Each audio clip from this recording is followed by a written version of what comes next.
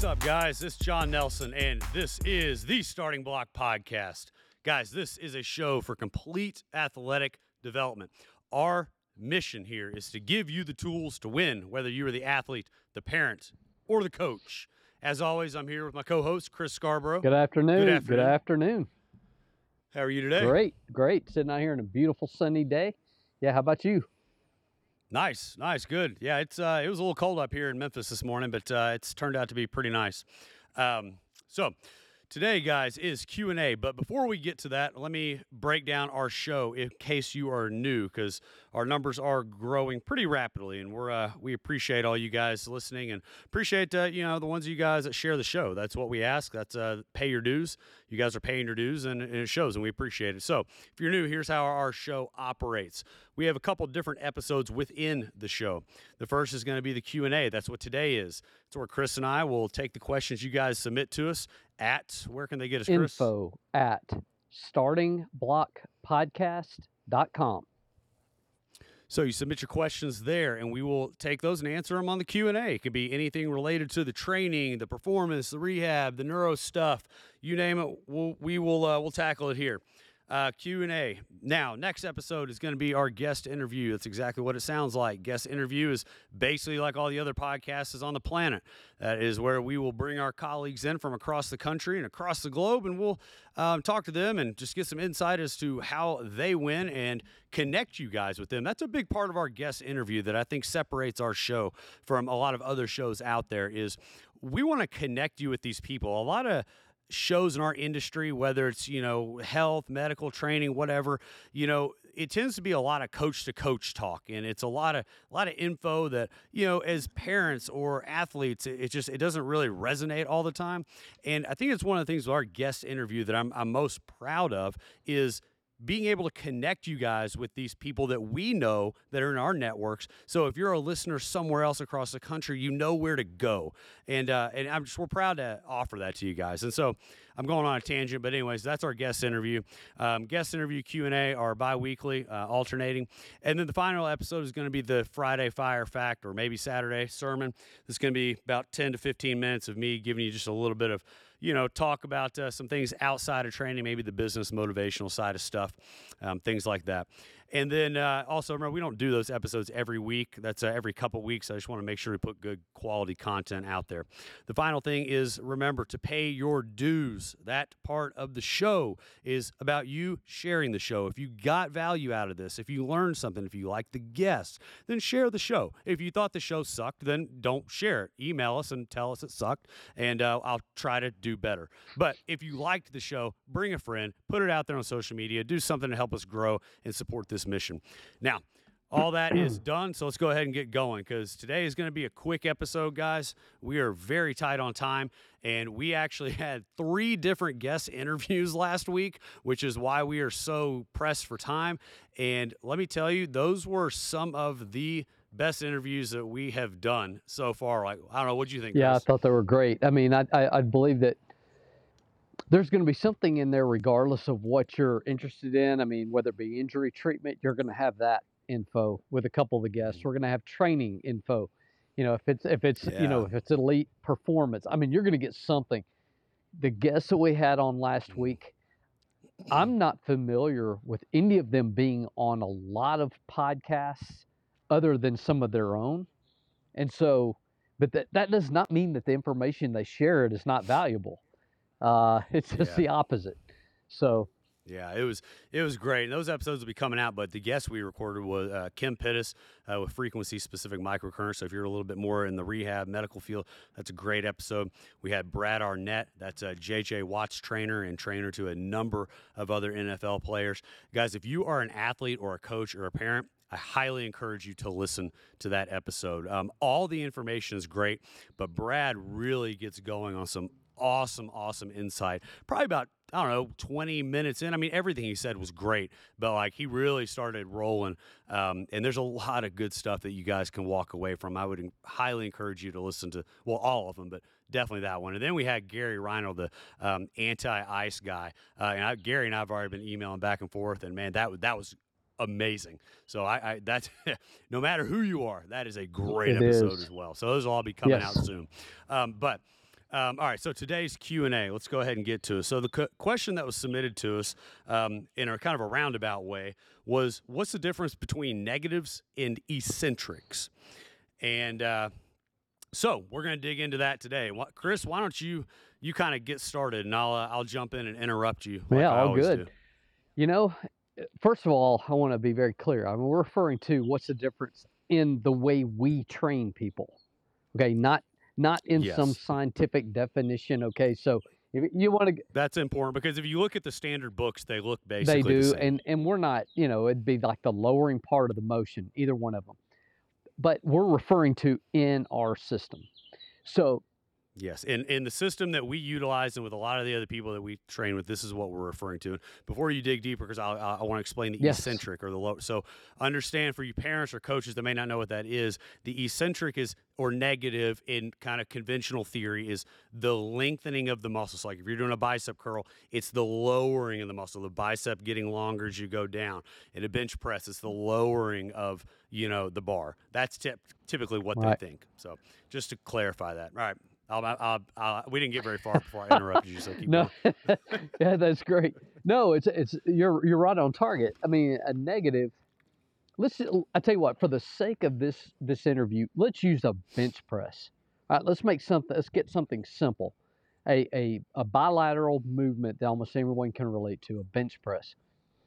So a negative would hold that bar, at arm's length over the chest, right? Everybody got that picture?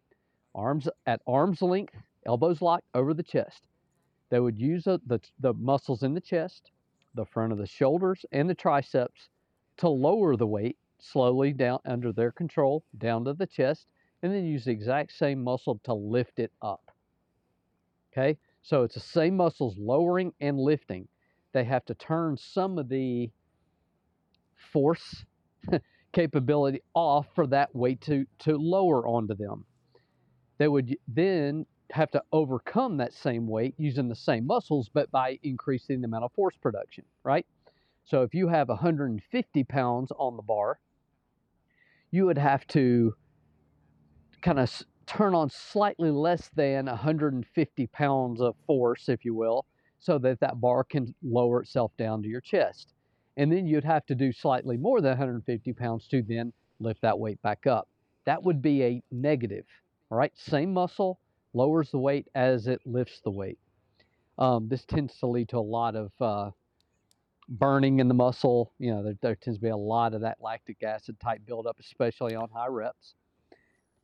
Yeah, eccentrics are where you're going to have the most Correct. hypertrophy and the most, the most burning and damage to the muscle as well. So doing a lot of negative or / eccentrics, you're going to get really sore. Yes, if they're done correct. right. And that's really, John, where you and Dr. J actually hit the nail on the head in the episode we released last week, and that is you pull the bar. Does that surprise you? That would be It shouldn't. yes. I was going to say that would be a negative, but that would no, that does not surprise me in the least. What we So hit the nail you on the head pull with. the bar down using the muscles Yes. opposite Yes. of the. So you pull the bar yep. down. What does that mean? Okay, so I'm going to pull the bar down with the back of my shoulders. I'm going to pull the bar down with my lats. I'm going to pull the bar down with the biceps even, and with the elbow flexors. I'm then going to press it back up with the front of the shoulders, the chest, the triceps. So let's go back to that. Let's go back to the bench and, is starting the pull down. So when you think about the bench, guys, and we're just using this one as an example, it's different with different moves, but with the bench, what are the 3 most important muscles in the bench press? Well, it's widely known that the lats, rear delts, triceps are 3 of the most important muscles in the bench. Now, people are going to say, well, I bench press and it builds my chest. Well, yes, but when you actually look at the specific action of the pec clavicular and pec sternal, they're designed more for humeral adduction, whether that is straight out or at a little bit more of an angle. And so understand that, yes, the chest is going to be assisting in the movement, but the pec is truly designed for humeral adduction. So a little side note there, go get yourself like one of those like big Swiss balls or physio balls, if you're a fan of The Office, that's what Dwight was sitting on that one episode where Jim took took the pair of scissors and like slashed it. Everybody uses it for core work. So bring your arms up to like 90 degrees, all right, and put the ball between them and squeeze as hard as you can, and you'll feel how much that engages your pecs. That's because you're actually doing what the pec is supposed to do. But back to the bench press, we talk about rear delts, triceps, lats. Now, lats are unbelievably important for the bench. So you automatically see that our body is specifically designed to work in this alternating firing pattern. So I like to cue our clients or athletes when they're benching and try to bend the bar, break the bar in half like Superman, and pretend the bar is like suspended in the air with like some bands or something. And your objective is to pull it down. And if you can feel that, if you can feel how you pull down, that's a big difference than simply lowering the bar down. And that's what Chris is trying to say there. There's a big difference between lowering and pulling it down.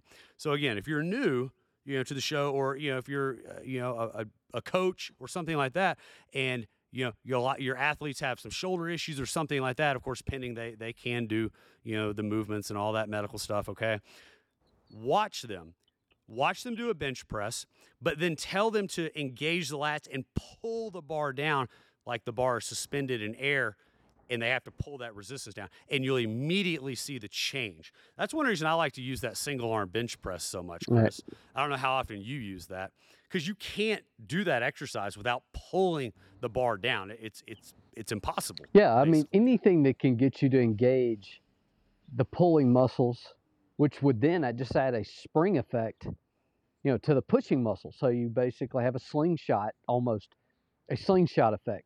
Of course, you also, it's one of the reasons when we have referred to in the past the on-off switch. I turn those lats off. As Dr. J said last week, it's almost like the bar just wants to fly up. It's like he just stops pulling down. The bar almost wants to go up on its own. Well, that's kind of what we're after, is that, create that spring effect. Like you're pulling it down, load the spring, just let it go, yes. And it almost wants to go up on its own. So, and by the way, we used a bench press in this example just because it's easy. It's easy to picture. It's easy. Most people can picture this in their mind. But like, let's use a squat, for example, because that's actually fresh on my mind, because I have a young swimming group of girls that are with us, and they're all probably 15 to 16, and so they're starting to learn how to get stronger and how to move. I mean, don't get me wrong, they are just kick-ass swimmers. If y'all are listening to this show, shout out to y'all. But I was trying to teach one of the new girls how to squat, but not squat in the sense of the skill. Okay.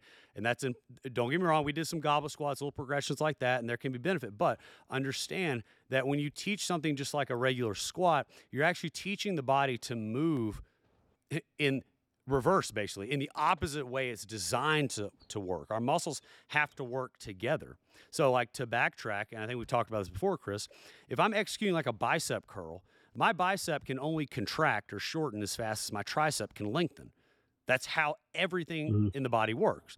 My bicep can only contract as fast as tricep can lengthen, and vice versa. As I extend my arm out, my tricep can only contract as fast as the bicep lengthens. So like in the squat, okay, we're working on trying to pull down. So that is the eccentric portion, pulling down, not lowering, pulling. So she has to use her hamstrings to pull down.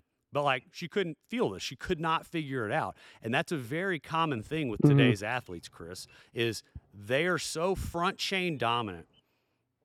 They don't know how to engage at all. And then, one of the things that I learned from Dan Fichter, shout out to Dan, is something very simple. Put a band, put a band, say attach it to an object out in front of you, wrap around the back of your calf, and almost to the point where it wants to kick your foot out from underneath you, kick you out to the front, which now forces you to engage that hamstring a little bit. You'll be surprised at how many people have knee pain in a squat, knee pain in a lunge. We just do something simple like that. The knee pain's gone. And Right, because now you're teaching the muscles how to do what they're Correct. supposed to do, and we're so detrained. So it's a note on that exercise, and that's great. I've done that too. But I've even seen situations where people are so out of touch, the body is moving in reverse that even that they still can't feel it. They Hmm. still struggle with that. And like they'll try to dig in with their heel and pull through, and that's obviously not Right. what we want either. Um, th- this may sound counterintuitive. In fact, if you're a coach, I don't recommend you do this by any means. But like, I will have some people where I'll put them on like a small foam roller or something, to create a little instability there. Maybe make sure that even if they're a young athlete, if they can't figure that out, like a small foam roller on that front leg and like a lunge or something, because I've tried the band, it doesn't work. And what I'll do is I will gently try to roll the foam roller away from them, and maybe they may be holding on to somebody, somebody's shoulder so they don't, fall over or hurt themselves or whatever, especially if they're younger. But I'll kind of try to roll that foam roller away. Then they have to actively learn how to, pull because otherwise the leg just flies out. And that's just kind of another variation that I Right. like to Yeah. And I use. saw you do that, by the way, when I was there a couple of years ago, and I think that's brilliant. I mean, you think about it, just kind of the brain is so hardwired to protect itself or to protect the body that, yeah, okay, here's a threat. I'm pulling this foam roller. Oh, I better keep that thing on. So now it's fire hamstring or risk injury. So, Hmm. but when I say Yeah. that, I want to want to be very clear. These kids were not in any danger. So it's I don't mean that. It was just Yeah. that it's like Yeah. So any of you trolls, like, I don't want your shit. Like, we're making right. sure everybody's safe. But it's a just a way of, all right, kick in hamstring, or I'm going to Hmm. fall, or I'm going to risk falling, whatever the case may be. Hmm. you know, and so like with this girl with the squat, so she, we taught like, okay, here's just a basic like goblet squat. Okay, just learn how to get the pattern because I mean they don't understand what a squat is in period in general. It's like, okay, so you see, this is how we squat. Okay, now I want you to drop, the 20-pound dumbbell you were holding, and I want you to hold a little 5-pound weight plate, and I want you to use your hamstrings to pull down as hard as you possibly can. And I don't, if I recall, because it was like a 5 a.m. session, she still wasn't able to do it. So regressed it, took her to the wall, and had her. I use that cue again. Pretend that like your arms or something are suspended with bands, and you're having to pull yourself down to the ground. So that at least they have some type of like Hmm. proprioceptive feedback with the back and the posterior chain to where they could feel that start to engage a little bit. And if you're a young athlete, or don't get frustrated if you can't feel this. And parents or coaches, don't be frustrated, or don't get frustrated with an athlete if they can't feel this yet. They can't feel it because our society is completely backwards. Everything we do is opposite of what we should be doing. And we're sitting all day. Then we're trying to load all these flexion based patterns, learn how to deadlift, learn how to squat, all that stuff. And the body is it's inhibited, it's shut down. So it takes time. It takes a lot of Well, time. and I think too, if you just go back to John, I believe it was episode 5 or 6, we did extreme isometrics, and Yeah. Yeah. We yeah, might need to redo that, by the way, because I was out of town that day. But I know that was one of our higher ranked episodes. I know you guys ask us a lot of questions yeah, about it. We may yeah, redo it. it was a But good anyways, episode. But if you think about how much we discussed pulling down, pull down, pull toward the floor. It doesn't matter mhm, if it's a push up, doesn't matter if it's a lunge, a squat, or whatever. I mean, it's all basically the same thing. You're pulling toward the floor. Well, now what we discussed today, the eccentric, again, I'm not referring to a some textbook definition. I'm referring to the way we train. The eccentric is going to be pulling toward the floor. Then, mhm. So keep and the going. Go. I'm concentric sorry. I just thought you were being done. pushing away. Mhm. So now let's hit on one final point and wrap this up because I know we both got to close this out. Is this is why if you're an ELP athlete, for example, I get so fired up about hearing guys go to a gym and like outside of here and get on leg extensions and leg presses and these types of machines. And this is the precise reason why. I don't care that you're getting extra work in. Cool. If you want to get extra work in, great. But then don't come complaining to me in a month when your arm hurts or your hip hurts or something like that because you're going out and doing that. So understand what we just talked about. All right. We just talked about how muscles have to work in unison. Bicep can only do as much as tricep allows, and vice versa. Quad can only do as much as hamstring allows, etc. Okay. So if I'm on a Sunday and I just feel like going and grinding it out, and I'm going to go up to the local gym and I'm going to, jump on the leg extensions and the leg press, think about what you've done now. You have decoded the body and worked the exact opposite way of what you're supposed to do. Nobody cares about size. Your scholarship really isn't based on how big your quads are, I don't think. Now, maybe they are, I don't know. But you think about that, and this is ultimately how the decoding occurs, and then you wind up with patella tendonitis or, your elbow hurts or what have you. This is why, because you're training it backwards. In a leg extension, there's no physical way that you could pull back down. Now, don't get me wrong. I got a leg extension here at ELP, and it's great. I love it. But my athletes don't use it. But I'm also not trying to get a D1 scholarship either. I do care about the quads. Yeah, there's certainly, there's certainly a time to use things like that. But oftentimes, if you're dealing with someone with an injury, it's probably not, unless it's a very specific injury. If you're dealing with somebody who's just concerned about putting on some muscle mass without any consideration for balanced use, go right ahead. But if you're looking for some sort of performance, probably in most cases, probably not the right tool, to use something like that where it's very difficult to get that pulling and pushing. You want to have that coordination between the opposite sides of a joint, muscles on the opposite sides of a joint.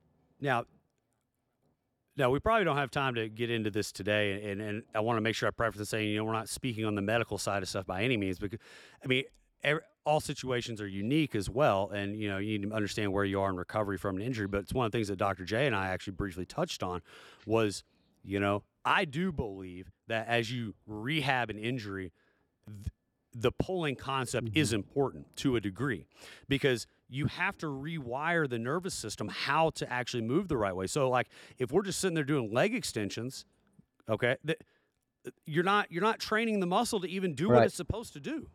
So how can you expect to get past where you were? You got hurt because of the state you were in. So rehab is just going to put you right back where you were. Well, you don't want that. You got to get past that. There was a miscoordination there in the first place that created the injury. So if you if you go back into that same miscoordination, that's just one more likely scenario to get you hurt again. So yeah, absolutely. So there's a time and place, but it's obviously, that discussion goes way, way, way deeper than that. So, but I just thought it was something interesting to touch on. So, but yeah, I think we covered all that, Chris. I'm trying to think if there's anything else I really wanted to add or anything we might have missed in breaking that down. That's the main part, but I do believe we probably do need to redo the extreme isometric episode in a very near future. Yeah. Yeah, absolutely. So, guys, that was a good question. We appreciate you sending that one in. Again, you can send the questions to info@startingblockpodcast.com. And, guys, if you like this, if you got value, pay your dues, all right? Whether you're a client of ours or not, or just a casual listen, pay your dues. We appreciate that. Subscribe. Give us a quick review. It means a lot to us. We appreciate you guys. And, have a great one. That is today's show. Talk to y'all later.